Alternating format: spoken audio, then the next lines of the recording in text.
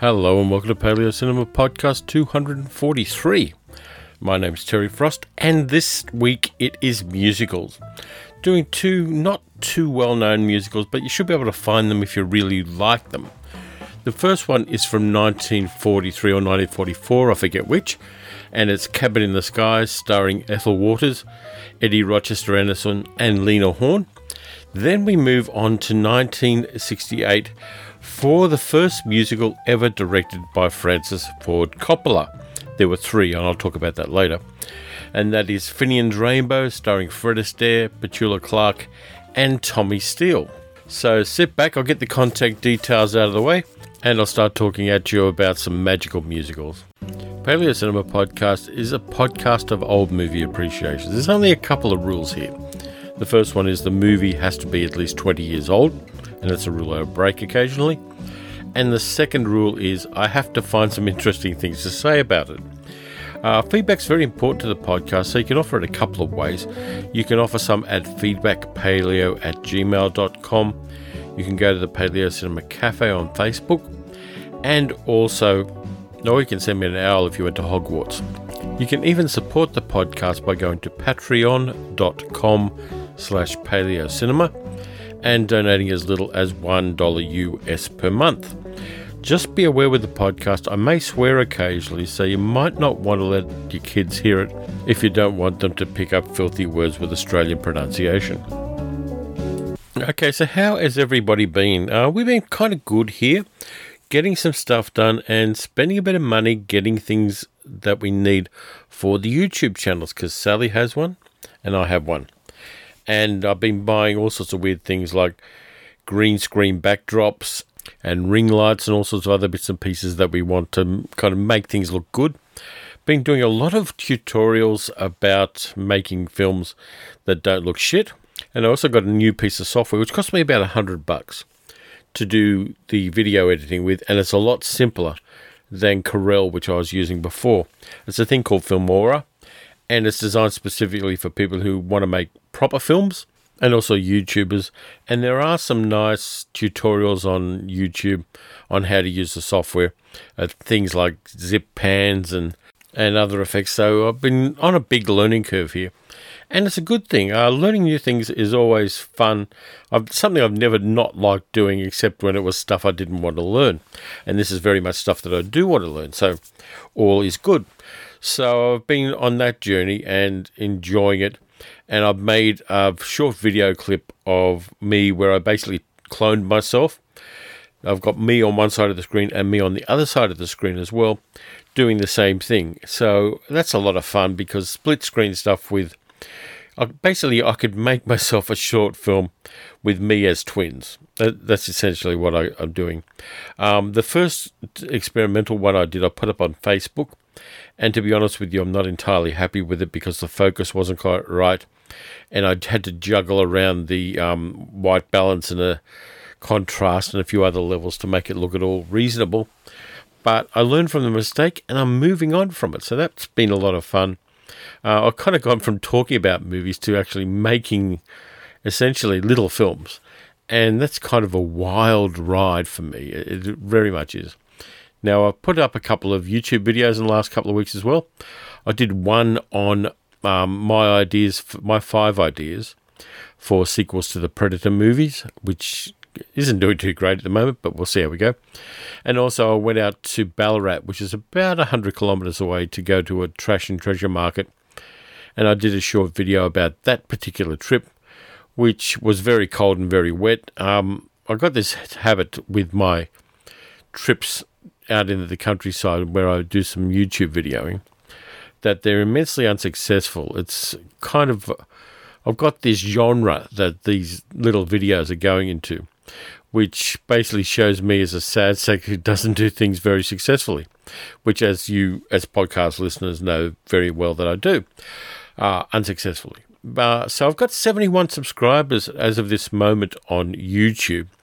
I'm going to post a link to the YouTube channel at the bottom of the show notes on this particular podcast. And there's a reason why. I've got 71, so I need another 29 people before I can get a customized URL for the YouTube channel, and that's something that for some reason I really want to do. So if you want to do me a solid and you enjoy listening to the podcast, and if you've listened to it once before, obviously you do, go to the YouTube link for me and just subscribe to it, to the YouTube channel. And when I get above 100, I'll have a nice, neat, concise YouTube URL that I can share. So if you can do me that, that'd be really cool. I am doing a couple of other YouTube videos in the next week or two, at least one of which should be of interest to you. And that is, I'm doing my top 10 movie villains from the 1940s. I'm going to go through some decades up till maybe the 1990s. But I'm going to do the 1940s first because that's my arbitrary starting point for no particular reason. I can always backfill and do the 30s if I want to. But I'm doing the 40s, and that one's going to be fun because I'm really enjoying it. And I found a trick with YouTube videos. There's a thing called monetization, where if you use too much of a commercial person's property, too much music that's under copyright, or too much of the video that's under copyright, they will demonetize your YouTube video. So if my video went viral, which is not likely to happen, but if it did, what would happen is all the money would go to movie studios. So I'm trying not to do that for fairly obvious reasons. So I found the trick, and the trick is this. You're allowed to use video clips from commercial movies if they're less than 3 seconds long. So if I do, say, 3 seconds, to use an example of The Third Man, with Harry Lime smirking at Holly Martins after the light comes on in the apartment above him, that's cool. If I do a prolonged speech like the cuckoo clock speech from The Third Man, that's not cool, and I'll get hit by a copyright infringement thing, and any money that were to be generated in future from that particular episode of the podcast, of the YouTube, that particular video of the YouTube thing, would go to whoever owns the rights to The Third Man. So the trick is keep it less than 3 seconds and jump it around a bit. So I'm learning that, so I'm going to be able to actually use that on the video of the 10 best movie villains in a way that's going to make it look more visually interesting. So I'm looking forward to doing that, and I'll probably be doing that in the next few days. So that's one thing movie-related that I've been onto. The script's about 3/4 written. I'm going to give it a once-over after I write it, and then record it and get it all done and create magic and be my one-man band movie studio the way I have been for the last 20 videos. So what have I been watching? A few different things, a couple of them even interesting. The first thing I've watched is I watched for the first time, rather than watching the AFL football grand final here in Australia, which is a crazy obsession with a lot of people that I find totally inexplicable. I, for the first time, watched Hitchcock's Rebecca with Laurence Olivier, Joan Fontaine, and Judith Anderson, who's an Australian actor. And I liked it. Yeah, of course, it's a Hitchcock movie. It's a classic. Rebecca's great. Mrs. Danvers is fucking insane. It's got George Sanders in it as well, which is never a bad thing in any movie. And I recommend it. If you haven't seen it, or you haven't seen it for a while, it's worth revisiting and enjoying. It's one of the 2 movies that Hitchcock did based on novels by Daphne du Maurier, the other one being The Birds, which is based on a story of hers. I haven't read the book of Rebecca, but I wouldn't be adverse to doing so having seen the movie.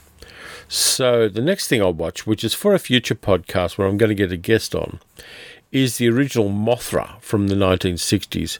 Ishiro Honda directed it. Some fantastic model work. The more I see of Japan, I've been watching a lot of YouTube videos of Japanese street scenes and things, the more I appreciate the model work done by the Toho kaiju movies. And in Mothra, they're particularly good. You can tell they're models, but the meticulous detail of them still pops. And I love the whole thing with the Peanuts, the 2 little women doing the singing, and the criminals in it. Well, the whole lot kind of works for me. I really like that period of Japanese genre movies. And I've got a whole bunch more on the hard drive waiting to go to watch. So I'm going to enjoy that particular cinematic journey. The other thing I watched, there's 2 other things I watched. The next one was I watched a 1968 movie called The Detective with Frank Sinatra's also got Lee Remick in it, Lloyd Bochner. It has Jacqueline Bisset in a very thankless role in it. And it's about a police detective played by Sinatra who's got Jack Klugman for a sidekick, and Al Freeman Jr., who turns up in Finnegan's Rainbow as well as another detective in the movie. And it's a very gritty crime thriller for 1968 with some themes that really weren't addressed in earlier films. There's a thing about a closeted gay man. There's talk of semen stains and the fact that a murder victim had his penis cut off, which for 68 was kind of full-on stuff. And it's one of the last good roles that Sinatra did as an actor. The movie is based on a novel by Roderick Thorp, and a sequel novel to that called, I think, Nobody Lives Forever, was the basis for a movie we all know and love, Die Hard. If you read the original novel, the character that became John McClane is an older man who used to be a cop but went on to be a security expert. And it's a good read, Roderick Thorp's novel, which became Die Hard. I'll find the name of it. Just give me a moment to pause this. Yeah, the novel's called Nothing Lasts Forever. And you really should read it if you can get a copy of it. It's definitely worth reading. And you can see the things that were kept in the movie Die Hard and the things that were discarded, which in some cases were kind of missed opportunities. Then I watched Dan Durier's last movie, a science fiction movie from the 60s called The Bamboo Saucer, which also has John Erickson in it.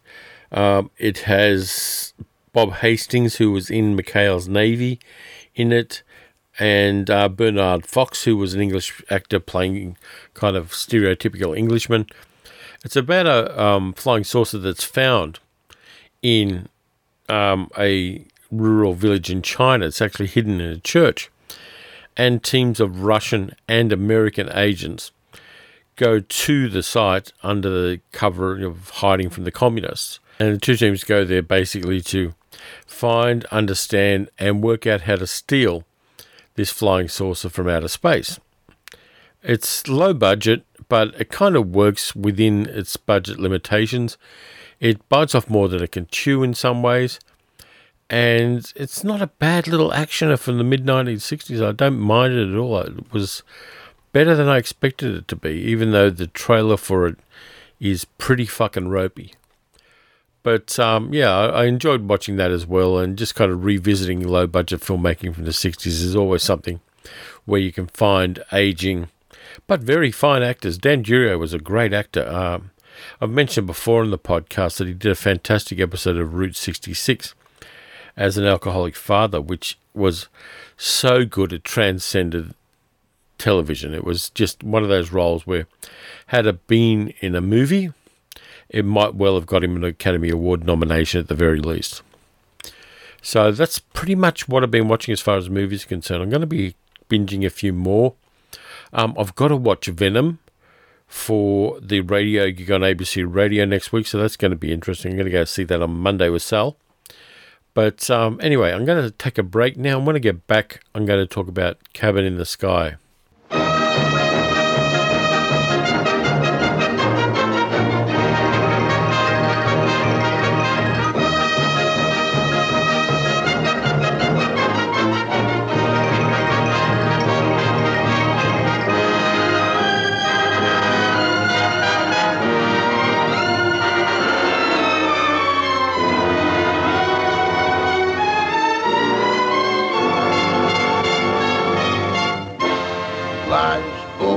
Consequence, that old devil consequence, he takes all the frivolous out of fun. It seemed like happiness is just a thing called Joe. He got a smile that make the lilac wanna grow.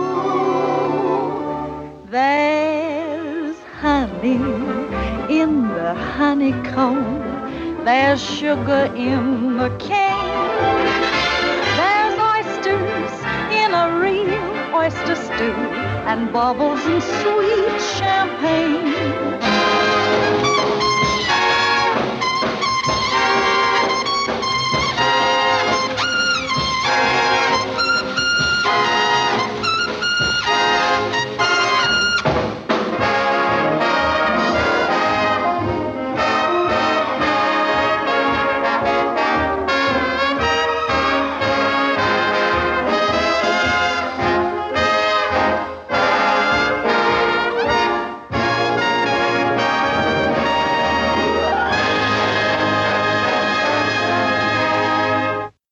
There's a disclaimer right at the start of the DVD that I've got of Cabin in the Sky, which says this, and it's talking about the film and also the extras on it, so it's using the plural. The films you're about to see are a product of their time. They may reflect some of the prejudices that were commonplace in American society, especially when it came to the treatment of racial and ethnic minorities. These depictions were wrong then and are wrong today. These films are being presented as they were originally created, because to do otherwise would be the same as claiming these prejudices never existed. While the following certainly does not represent Warner Brothers' opinion in today's society, these images do accurately reflect a part of our history that cannot and should not be ignored. And I agree with that. That's the reason, and that's the kind of disclaimer that Disney should put out if they ever decide to release Song of the South to streaming or to disc. It puts the whole thing in context, and it explains why it's being released, apart from the fact that they might make some money from it, which is the unstated reason why any movie really is released. Now, I picked up the DVD, I think for $2 at a thrift store when I was on my recent trip over to South Australia, which is fantastic. I love the fact that I got it so cheaply. I love it when you get quality films inexpensively, because there's another universe somewhere where movies cost according to their quality. So this movie would be $35, $40 easy in that kind of a universe, but in ours it's underappreciated. Here's the blurb from the back of the DVD I got. Tells the vibrant tale of rascally little Joe, played by Eddie Rochester Anderson, torn between the love of his good wife Petunia, played by Ethel Waters, and the wiles of good time bad girl Georgia Brown, played by Lena Horne. And he's caught in a tug-of-war between emissaries from God and Satan. How can virtue triumph over evil? Well, as Petunia says, sometimes when you fight the devil, you've got to jab him with his own pitchfork. And that's pretty much it. It's a musical. It was based on a stage play of the same name, which was really popular on Broadway in 1940. It was written by Vernon Duke and a guy called John Latouche, both of whom were not of colour. Vernon Duke had a Jewish Russian background, and John Latouche's people were from the South. But both of them were well respected. Latouche in particular, he wrote some stuff with Duke Ellington, who also appears in this movie. And Latouche also wrote some stuff with Billy Strayhorn and Duke Ellington, which was kind of cool. So they were very familiar with kind of black folk idiom, with jazz, with the music of black people. And so they weren't coming in as an outsider to kind of inflict white culture onto black stereotypes, which kind of makes this movie a little more interesting, a little more nuanced than it would have been otherwise. The cast is really good too. We've got Ethel Waters playing Petunia, Eddie Anderson, who was known as Rochester on the Jack Benny Show, as Little Joe, Lena Horne playing Georgia Brown, as I said. We've got Louis Armstrong turning up as a trumpeter. Rex Ingram's playing the Devil's Son. Rex Ingram, you'll remember, played the genie in the Michael Powell version of Thief of Baghdad in 1940. We've got John William Sublett, who was known as John W. Bubbles, playing Domino Johnson, one of the players who appear in a speakeasy kind of place that little Joe is quite fond of. I'll talk more about John William Sublett in a bit because he's a very interesting guy. Mantan Moreland turns up. Bill Bailey, who was the brother of Pearl Bailey, turns up in the scene where Ethel Waters sings Taking a Chance on Love as a dancer. And Butterfly McQueen turns up playing a character called Lily. She doesn't get a lot of airtime, unfortunately. The movie was directed by Vincente Minnelli, Eliza Minnelli's father, of course, and Vincente Minnelli went on to write two of my favourite films of all time, The Bad and the Beautiful and 2 Weeks in Another Town. There's one sequence that was directed by Busby Berkeley, uncredited, which I'm going to play for you now because I like it. It's John W. Sublett singing Shine, and it's directed not with the usual Busby Berkeley style because his character Domino is singing the song in quite a crowded tables and chairs kind of area of the speakeasy.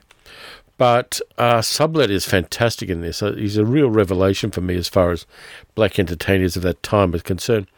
And if you go on YouTube and type in John W. Bubbles, you'll see about 16, 17 years later, he also did some kind of documentary TV where he did song and dance bits and became recognised for the quality of his work well after his fame, which started in the late 1920s, went through the 1940s.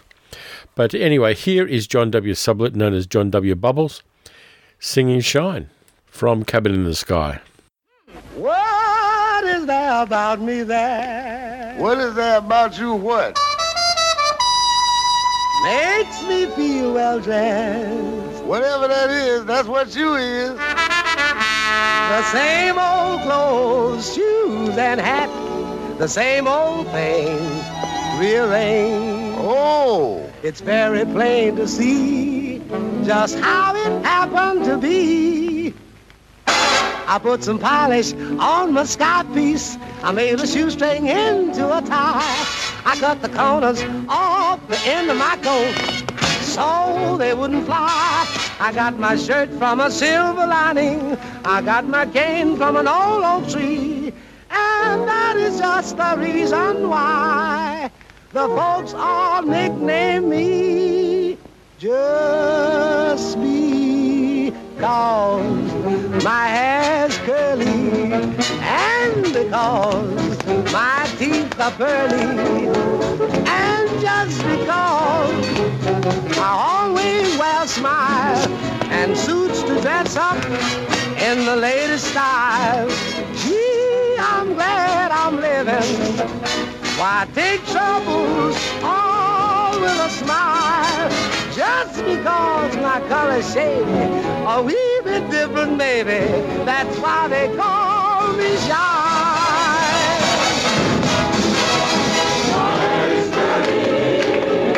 And because your teeth are pearly, just because you always wear a smile, suits to dress up in the latest style.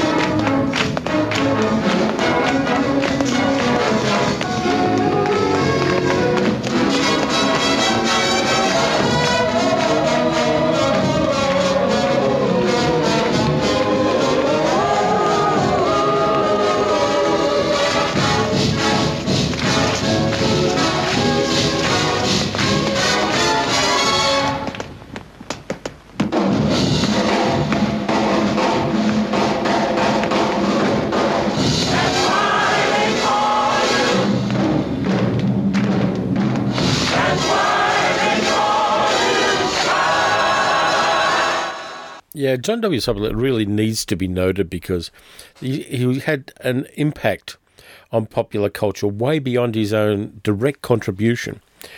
First off, in 1920, he taught Fred Astaire how to tap dance. Fred Astaire was already a dancer, but he wasn't a tap dancer.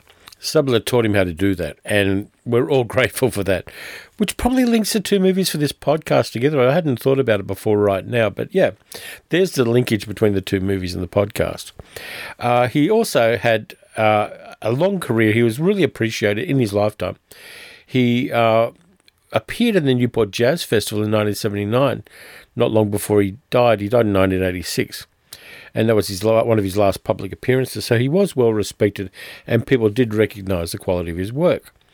One of the downsides, and one of the things that I find a bit icky about Sublett's legacy is the reason Michael Jackson named his chimp Bubbles was he named him to, in quotation marks, honour John Sublett. And I find that kind of dubious for one pretty direct reason. You don't name an ape after a man, particularly a man of colour. And, of course, Michael Jackson was tone deaf to a lot of things apart from being a pedophile. And that kind of left me with a bad feeling about that because it seemed, yeah, fair enough, you want to honour a man who's dancing you admired, but to name an ape after a man of colour, even if you are a person of colour, seems to me to be very disrespectful. Let me know what you think. But the movie is great. It's done on a fairly small budget, of course, and the bits of it are a bit stagey. Eddie Anderson is fantastic as Little Joe. He does play it broadly, but then every character does, mostly because of the stage origins of the piece, but also because of the way black stereotypes were at the time. But it is an opportunity for us to see entertainers we didn't see enough of and who didn't get the breaks that they should have. Lena Horne had a song cut from this, which was later put into one of the That's Entertainment movies, which is a shame. She was singing a song called Ain't It the Truth while taking a bubble bath, and that was deemed by the studios, because studios fucking sucked in a lot of ways in those days. It was MGM, and they didn't like the idea of a black woman in a bathtub singing, which is one of those decisions that, yeah, what the fuck. There are a lot of what the fuck decisions in any movie over any period of time. I've decided to kind of acknowledge them and then move on from them. But Ethel Waters, I love as Petunia. She's fantastic. And her version of Taking a Chance on Love in this movie is maybe one of the great scenes in a movie of someone really joyfully giving us their art. I love the way she does it, and you can fall in love with her just based on that. There is a break in her singing it where Bill Bailey, as the character called Bill, does his dance number, where he actually does the moonwalk for the first time in any piece of cinema. A lot of people say that Michael Jackson pinched the moonwalk from Fosse, but no, he pinched it from Bill Bailey in Cabin in the Sky. But enough of Michael Jackson. Lena Horne does get a song that was retained in the movie called Honey and the Honeycomb, which is pretty good. There's Cabin in the Sky, sung by Ethel Waters as well. Life's Full of Consequences, sung by Eddie Anderson. Happiness is a Thing Called Joe by Ethel Waters. And, of course, John Sublett singing Shine and a couple of other songs. But for the most part, it's the actors that I really liked in this. And even though the racial stereotypes are there, and we really do have to kind of acknowledge that, as the movie does it in that kind of prelude that I read you, I really like it. There are so many good people in it. Having like a little speakeasy in a black area of town, having Duke Ellington and his orchestra playing in it, is a bit of a conceit, but it's great to see it in there and to see Duke Ellington just doing his thing in movies. We did see it a number of times in a number of movies. He also contributed to some soundtracks as well in later years, but nonetheless, it is cool that he's there. This movie wasn't without its problems when it was released as well. I'm just checking out. There's something in Wikipedia about this, which is kind of problematic, let's say. Here it is. On the 29th of July 1943 in Mount Pleasant, Tennessee, the film was pulled after the first 30 minutes on order of the local sheriff. A crowd gathered outside the theatre and someone threatened to pull the switch. So there were a lot of movie theatres in the South that refused to show it because it had an all-black cast. Ethel Waters and Rex Ingram, by the way, had been in the original 1940 cast, which means 1939-1940 was quite a busy year for Rex Ingram. He was in England for part of filming of Thief of Baghdad. Then he was back in the United States for the rest of it. Then he was on Broadway doing Cabin in the Sky. It's interesting just to follow sometimes the path that various actors took at various times to see how much they travelled and how much work they put in a particular year. And that's just one that popped up for me. But just to do a bit of a summary for Cabin in the Sky, it's of its time. It shows some classic entertainers doing what they did best. And it's quite unlike any other musical you're going to see. Stormy Weather's very much a different kind of story, and it's told in a different kind of way, and it has that wonderful finish with the Nicholas brothers, which Cabin in the Sky doesn't have anywhere near that kind of polish and that movie kind of look about it. But it's a great piece of cinema, and it's an important historical piece of cinema, if only to show some of these entertainers at their best, right at the peak of their skills and talents. So I recommend you see it. It's like I said, it's of its time, but it's still a very fine movie. So anyway, I'm going to take a break now. I want to get back. We're doing 1968 and the weirdly socialistic 1940s musical Finian's Rainbow, Film for the screen by Francis Ford Coppola, starring Fred Astaire, Petula Clark, Don Franks, and Al Freeman Jr. Look, look, look to the rainbow. That's Finian's rainbow. Over the hills. Look to Fred Astaire. Look, look, look to the rainbow. Follow it over the hill and stream. It's a pot of gold. And you stole it. I never stole it. I borrowed it. But who did you borrow it from? Why do you want to know? So we can lend it right back to him, that's why. Well, it's impossible. Why not? Well, because he's not mortal. You killed him.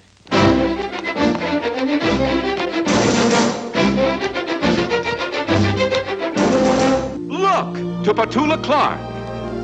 How are things in Glockamara? Is that little brook still leaping there? Does it still run down to Donegal, through Killybegs, Kilkerry, and Kildare? Come on, show me what you're made of. her! I'm only a second deputy. You're the first deputy. Sheriff, quit stalling. Arrest her! Witchcraft? Well, you don't really believe I'm a witch, do you? I wanna laugh like a loon. It's that old devil moon in your eyes. Look to Tommy Steele. When I'm not near the girl I love the girl I'm near.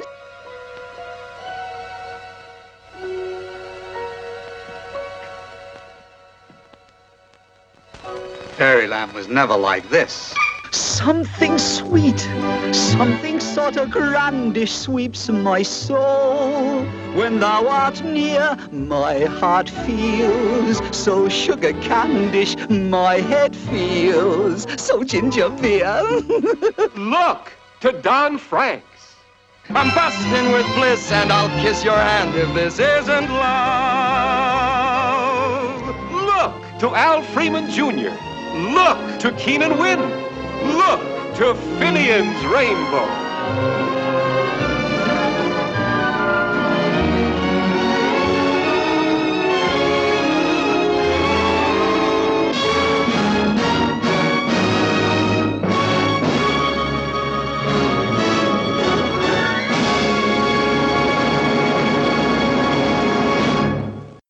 Finian's Rainbow is a movie that I didn't like when I first saw it for a couple of reasons, one of which is to do with racial identity, let's say. But it grew on me the second time I watched it, which was recently. I picked it up in Sydney when I was on the prowl for movies at a place called Hum in King Street in Newtown, and I found it. I thought, yeah, give it a go. It's going to cost me $15-20 to get it. It's got a commentary track by the director, Francis Ford Coppola, which will be interesting and it might go good for the podcast. And sure enough, it is good for the podcast. Interestingly enough, Coppola was only 28 at the time that he made this movie. He'd already made a number of films. In 1963, he'd done Dementia 13, a very small film that was filmed in Ireland. Then he did the movie which kind of was a breakthrough for him, a film in 1966 called You're a Big Boy Now, which was kind of a romantic comedy, and it would have been the movie that got him the gig for Warner Brothers doing Finian's Rainbow. Coppola's commentary track is really great because he goes back and looks through the movie and sees what he would have done differently. There are bits that I would have liked to have found out more about that don't really get much of an airing from him. I wanted to find out why he's filmed certain scenes in certain ways, all that kind of thing. And he didn't kind of go into that. He was more self-analytical, but that in itself is kind of okay. It's with commentary tracks, you take what the person doing the commentary wants to give you, and what Coppola gives us is kind of interesting. He knew he was out of his depth. He really did go back and analyse it, and he was the person who instigated the release of this movie on DVD through his company, American Zoetrope. So all credit to him for kind of owning up to what was for him a career and a financial failure. But it was kind of a daunting task. It didn't have a fantastically large budget, $3.5 million. It made it 11.6, but it was still perceived as a failure for some reason. It was a big tentpole movie, and tentpole movies are what we had before summer blockbusters.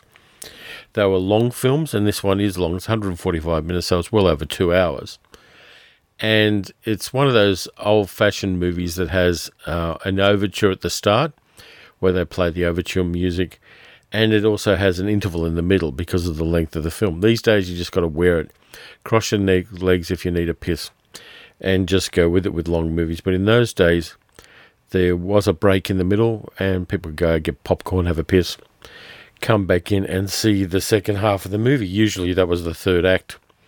After things go wrong and everything's going disastrous, they cut to an interval, and then you get the third act where everything ends up being okay.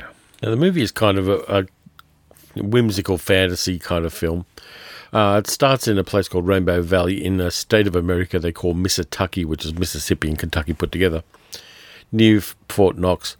It's the valley is full of black and white sharecroppers who grow tobacco, who are living in an agrarian socialist utopia in a sense. Everybody's friends with each other. There's not any kind of racial tensions at that level. And this in itself was a socialist musical when it first was done on Broadway in 1947. It was about people getting together and about the demarcation between rich and poor. It was about race relations and racist Southerner senators. In fact, there's a Southern senator in the movie whose name is a little bit funny. Senator Bill Board-Rawkins in the movie, played by Keenan Wynn. I should actually go through the cast before I go any further. The cast I like, we've got Fred Astaire, who plays Finian McLonigan, who is a kind of roguish old Irishman, who, with his daughter Sharon, played by Petula Clark, has travelled across America for 2 years to find Rainbow Valley. And there's a montage at the start of the movie where they get some body doubles and a second unit team to wander across America. They go past Mount Rushmore, they go across to San Francisco. You see them basically tramping their way across the US in all kinds of weather conditions to eventually end up in Rainbow Valley. And it gives it a really kind of picturesque look. The cinematography is great. The second unit cinematography is good. They're all filmed from behind, so you can't tell it's not really Fred Astaire and Petula Clark. Would have cost them a fortune to get the 2 stars to travel to 15 different places across America for this scene. The idea was Coppola's. It wasn't a part of the movie, but he wanted to give the movie a realistic basis, which is kind of a little bit odd, because one of the big plot points in the movie is that Finian has stolen the pot of gold from a leprechaun called Og for some reason, played by Tommy Steele, the English musical comedian. Now, Tommy Steele's problematic in this movie. Of all of the characters in this film, he's the one I like least, because he's got more teeth than a zipper, and he plays it really broadly. He plays it in a music hall style, whereas cinema is a lot more intimate than playing to 500 people in the Palladium. But Tommy Steele doesn't kind of pull it back and doesn't nuance the character very much. He's he plays it very broadly, and it kind of doesn't work. And Coppola admits this. He says with Tommy Steele you get what you get, but it does kind of change the movie. Originally they were looking at somebody like Robert Morse, which would have been cool because I like Robert Morse, and he'd just come off the success of How to Succeed in Business Without Really Trying. And I think he would have done it really nicely. He had he was more puckish in a way than Tommy Steele ever was. Of course, we have Petula Clark, who was really a big thing in those days because of her big hit with Downtown. And for a few years before, she lived in France and done some really nice albums in French with some kind of nuanced and complex music. Some of her best work was done in France when she was living with a guy in France and living there and learned to speak the language and was putting out some really interesting tracks. Her love interest is a character called Woody Mahoney, who in the original play was a union organizer, but in this one is just kind of a ne'er-do-well deal maker, played by a Canadian actor called Don Franks, who's really kind of good, except for one particular thing. His hairpiece is really fucking bad. Fred Astaire's is a bit better, but Don Franks' rug in this one is problematic. Once you notice it draws attention to itself. But having said that, I think he's good as the character. He sings really well. He has a fantastic duet with Petula Clark singing that Old Devil Moon, which is one of the... hang on, let me go back a step. One of the problems with the movie, and I'll come back to that Old Devil Moon in a moment. One of the problems with the movie is that some of the scenes are filmed very realistically, but there are scenes, particularly with the pot of gold and with the romance between Sharon and Woody, which are filmed on leftover sets from Camelot. There's a woodland set that was used in the movie Camelot. And it's a really nice set. I love it. It's kind of really a complicated stage set. It's filmed indoors, of course. And one of the problems they had was because there's lots of grassy knolls and little rivulets and bridges and things like that.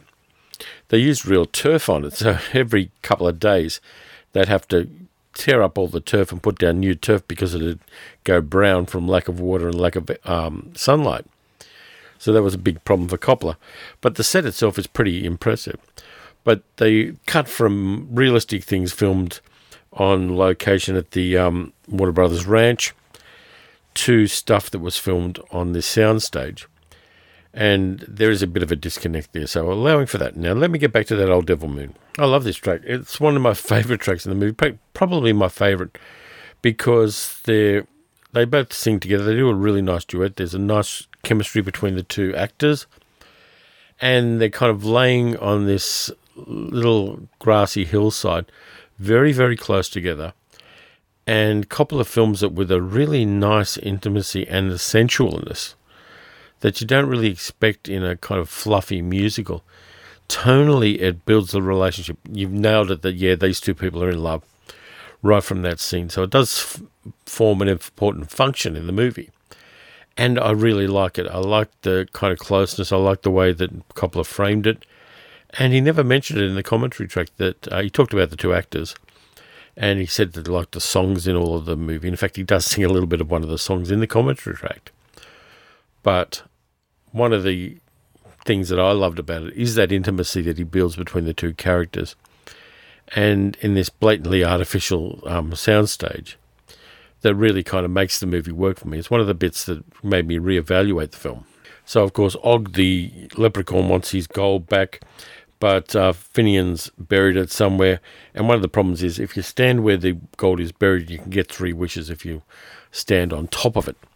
And so there's a few problems that are caused by that. One of them is Senator Billboard Rawlins, played very broadly by Keenan when he's having a bit of fun with this. And he pisses off Sharon. And Sharon, while she's standing on the buried pot of gold, tells him, because of his racist utterances, tells him he should find out what it's like to be black.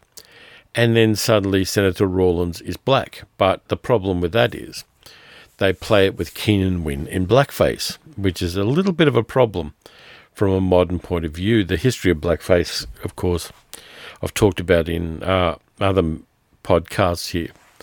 It makes it really problematic. Now, they've done revivals of Finian's Rainbow in more recent years, and they've done something really interesting to take care of that plot line of Senator Rawlins becoming a black man and understanding and learning what it was to be a black man in American society at the time. And this is kind of set vaguely in the 1940s. They get 2 actors to play the roles. One white actor to play Senator Rawlins, and then a black actor to play Senator Rawlins after he is magically transformed into a person of colour. And that works, because in the most recent one, which I think is 2006 was the last revival on Broadway, which was very successful for a movie for a play this kind of light and fluffy. It was really successful.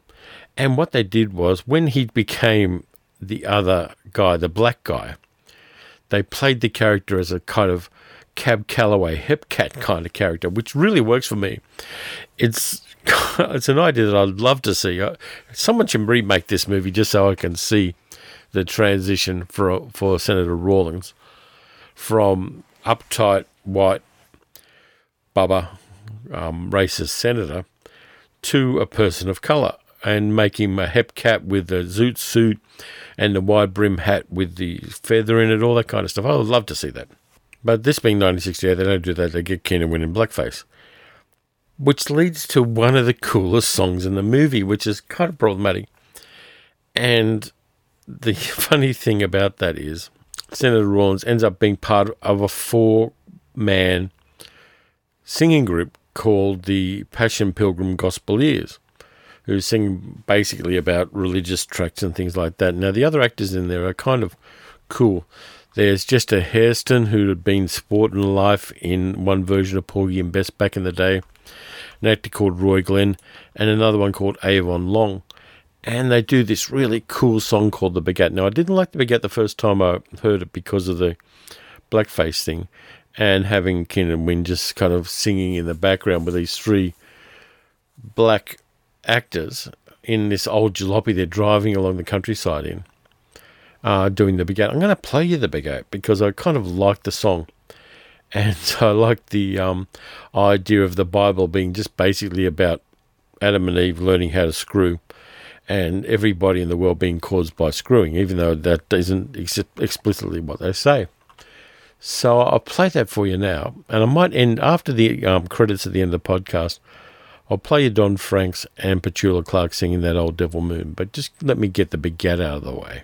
Oh, I got it. I got it. I got it. We got it. The Lord made Adam, the Lord made Eve. He made them both a little bit naive. They lived as free as the summer breeze, without pajamas and without chemise. Until they stumbled on the apple trees. And then she looked at him, and he looked at her. And they knew immediately what the world was fair. He said, give me my cane. He said, give me my hat. The time has come to begin the begat. The begat, the begat. So the begat came, and the begat Eve, who begat the rebel at the Tower of Babel. They begat the Coens, they begat O'Rourke's, And they begat the people who believed in star. Lordy, lordy, how they did begat. How they begat. even more than that. When the begat got to getting under par, they begat the daughters of the DAR. They begat the brothers of the bourgeoisie, who begat the misbegotten VIP. They begat. They begat. It was pleasing the Jezebel, pleasing the room. It pleased the League of Women Shoppers in Duluth. Though the movie censors tried the facts to hide, the movie goers up and multiplied. Lordy, lordy, how they multiply. How they multiplied. How they multiplied. Soon it swept the world. Every land had lingo. It became the rage. It was bigger than bingo. The white begat, the red begat, The folks who should have stood in bed begat. the Greeks begat, the Swedes begat, Why, even Britishers and Tweed begat. and lordy, lordy, what the Scenes begat. The laughing Lithuanians, Begat. Scranton Pennsylvanians, Begat. strict vegetarians, Begat. honorary Aryans, Begat. starting from Genesis, They begat. heroes and menaces, Begat. back filibusterers, Begat. income tax is just a rush. Begat. 'Twas natural to begat, and sometimes a bachelor. He begat. It didn't matter which ways they begat. Sons of habitués begat children, that's them all. So bless them all. Who go to bat Who go to bat. and heed the call of the begat.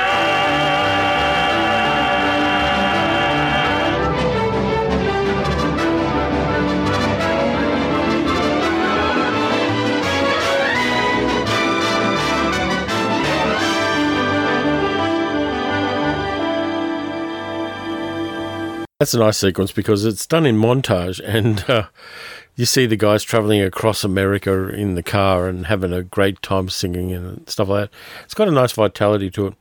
I believe that the orchestration for that particular piece was by Francis Ford Coppola's father, Carmine. Now, the other thing is, there's a few different things. There's another character called Susan the Silent, who is the sister of the character Woody in the film, and she's played by a young dancer called Barbara Hancock, and dances fantastically well. She doesn't speak, but she kind of communicates through dance, and people who know her interpret it. It's a little bit of a conceit, but it kind of works nicely, and she does some fantastic dancing, gets to dance a little bit with Fred Astaire, which is great. Petula Clark's really good in this one. Al Freeman Jr. plays Howard, who is a business partner of Woody, and they're trying to cross mint with tobacco leaves so they can make mentholated tobacco, which is a little kind of bit of business that Coppola himself came up with. He says it was a bit of a dumb idea, but it kind of filled out a couple of bits that were cut out of the movie because they didn't really play well to 1968 compared to 1947 when the original play was done. Now, the other bit about it, which I found kind of interesting, is that there was going to be, in 1954, an animated film adaptation, which was being done by a studio. The voice cast was really fantastic. Frank Sinatra, Ella Fitzgerald, Oscar Peterson, Louis Armstrong, Barry Fitzgerald, Jim Backus, and Ella Logan, and David Wayne from the original production. The problem was the financing went totally to shit because the director of the proposed animated movie, a guy called John Hubley, and Yip Harburg, who wrote the music for Finian's Rainbow, refused to testify before the House Un-American Activities Committee. So the production failed totally, which is a big shame because it would have been in an interesting animated film, depending on the style in which it was done, of course. To see that with Frank Sinatra doing some songs. In fact, he did record one of the songs from the movie for another album. And that one was, he said, scrolling down here to the songs, and I know this is fascinating for you, When I'm Not Near the Girl I Love. And of course, being Frank Sinatra, he does a much better version of that than Tommy Steele does in the movie. But I think one of the most important things about this film is it's not like a traditional musical, even of the time. Around the same time, there were musicals coming out like Camelot. Dr. Dolittle was a musical around the same time, and one of those long tempo kind of movies with music by Anthony Newley and Leslie Bricusse. So there were a few things that came out then, but this is towards the end of the era of the big movie musicals. And this one doesn't play the same as the others. I think that having Coppola as director had some interesting choices. There's a scene right near the start where we're kind of introduced to the character of Woody, who was named after Woody Guthrie because he was in the original he was a union organizer, and Woody Guthrie, of course, was a big union guy. And he's doing there's a great action sequence of him on a train heading towards Rainbow Valley. And there are some great ways that Coppola films it. For instance, he has the camera on the track and the train comes right at it. And then we see the camera move through the train until it gets to the back door where Woody's standing. It's a really interesting scene. It's a little bit shaky because they didn't have Steadicams or gimbals in those days. See, I know about Steadicams and gimbals now because of YouTube. But it kind of has a nice vitality to it. There are some really nice sets for the cottages in Rainbow Valley, which I like a lot. It was also Fred Astaire's last musical, and so has a bit of a kind of end of an era feel about it.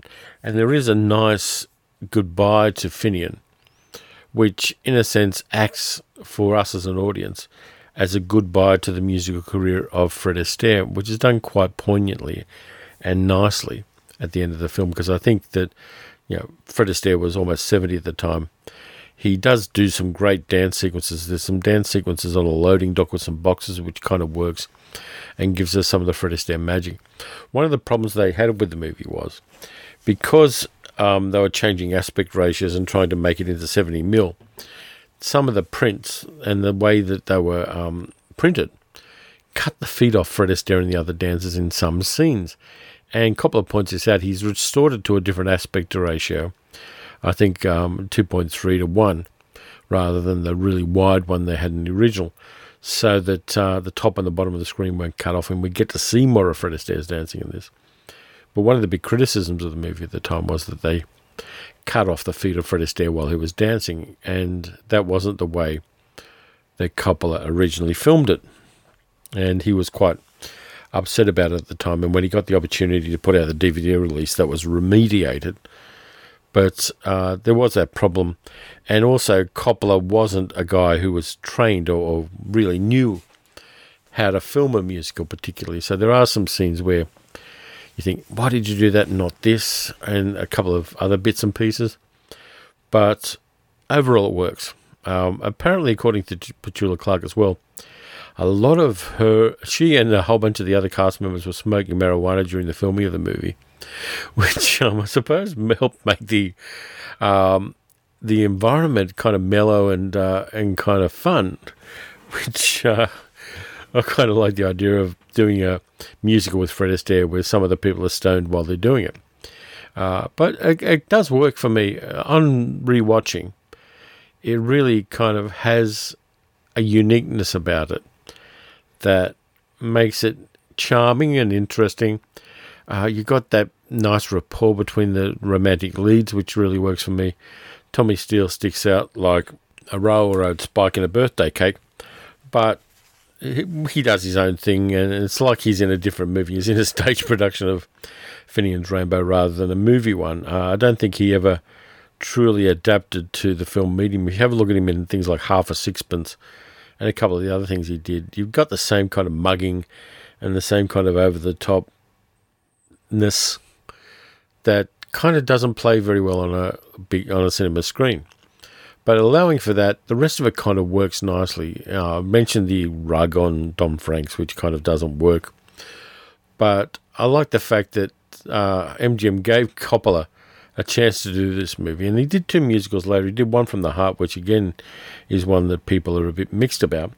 And also you can consider in a lot of ways his movie, which again was unsuccessful, The Cotton Club, as being a musical as well. But if you're into musicals, and if you haven't seen it, or you've seen it a long time ago and you maybe didn't like it, maybe it's time to revisit Finian's Rainbow, because there's enough there that's interesting for me at least. So I watched it twice. I watched it once straight. I watched it once with Coppola's commentary, and it is a lovely, charming little movie. Flawed as fuck, yeah, but still a charming little musical movie. And I know a lot of the people who support me on Patreon are big into musicals, so shout out to Miss Jane amongst other people. And yeah, revisiting it isn't bad. Let me see, when was this released? I think it was released about 2006, and I don't believe it's an Australian pressing. I might have got an American pressing of this, so you may have to kind of scrounge around. Here's my tip. I don't know if I've done this one before, but if you can't find a movie, the first place to look for it, if you're not in the US, is probably eBay, because there are some people, particularly in the UK, who will export UK pressings of things to Australia with free postage. There are a couple of different companies that do that, and we get some really nice quality DVDs and Blu-rays at a reasonable price and with free postage. Of course, if you're in any country and you don't have a region-free DVD player, you need to get one before they stop making DVD players, because you're going to miss out on a lot of shit if you don't. But yeah, Finian's Rainbow, it works for me, and I really did enjoy it. So that's about it for this time around. As I said, I'm going to play that Old Devil Moon. Old Devil Moon. It's not that Old Devil Moon. Old Devil Moon. After I do the credits for the podcast, which are there, of course, to honour the people who support the podcast financially for as little as $1 US per month. And you know you've got $1 by going to patreon.com/paleocinema. I am looking in the next few months probably to doing some Patreon-only content. I don't know what it's going to be yet, but I'm kind of thinking towards that, where I'll release things on Patreon and then maybe a month later put them into the public. So it might be worth kind of getting in early if you're interested in that kind of thing. So anyway, take care of yourselves. Watch some good movies, watch some bad movies. Watch Finian's Rainbow and Cabin in the Sky, because you'll enjoy both of them, I hope. And I will be back next week with a Martian Drive-In podcast, in 2 weeks with another Paleo Cinema podcast. And so I'm going to leave you with the credits now, and then I'm going to leave you with Old Devil Moon, which is a nice version of it. I really do enjoy it. So take care of yourselves, and I'll be back soon. And here are the credits. Here are the credits for Paleo Cinema podcast and Martian Drive-In podcast, done in a style of movie credits to honour the people who support this podcast. Thank you to Tom, the focus puller, Sarah, the special effects technician, Ian, the caterer, Grant, the Technicolor consultant, Claire, the script doctor, Gary, the prop master, Morris, the musical director, Jan, the dialect coach, Armin, our key grip, Matt, the rattlesnake wrangler, Elaine, our scientific advisor, Julia, our casting director, Chris, our camera operator, Christopher, our gaffer, Miss Jane, our wardrobe mistress, Tansy, our Foley artist, Alyssa, our location scout, Mark, our second unit director, Paul, our special makeup effects director, Tammy, the donut wrangler, Tim, our New York unit director, Rabbi Steve, our spiritual advisor, Steve Sullivan, our director of monster effects, Dylan, our goat wrangler, Eric, our set security lead, Richard H., our set photographer, Mark D., our extra, and David L., our extra, Kerry H., who is the accountant, and our newest supporter, Gary J., who is a CG effects technician. So thank you very much to all of the supporters of the podcast. I really appreciate you dipping into your purses and helping out with the podcast.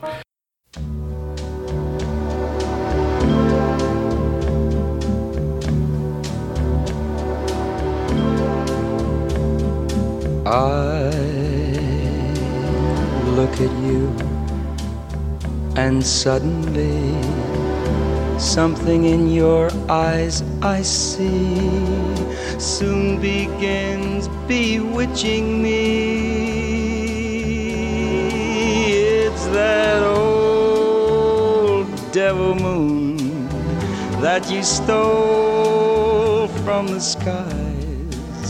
It's that old devil moon in your eyes. You and your glance make this romance too hot to handle. Stars in the night, blazing their light, can't hold a candle to your razzle dazzle. You got me flying high and wide on a magic carpet ride, full of butterflies inside. I wanna cry, wanna croon, wanna laugh just like a loon. It's that old devil moon in your eyes.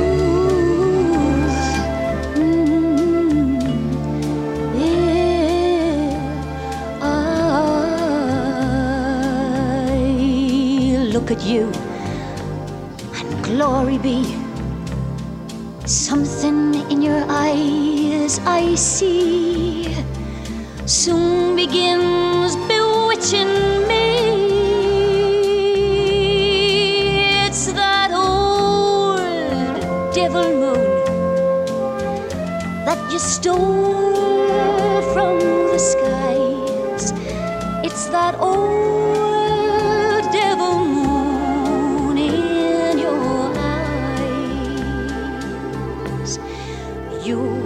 glance make this romance too hot to handle.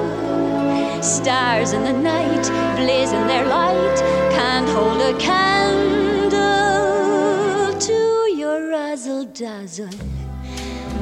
You've got me flying high and wide on a magic carpet ride, full of butterflies inside. I wanna cry, I wanna cry, I want to laugh like a loon. It's that old devil moon in your eyes. Just when I think I'm free as a dove, old devil moon deep in your eyes blinds me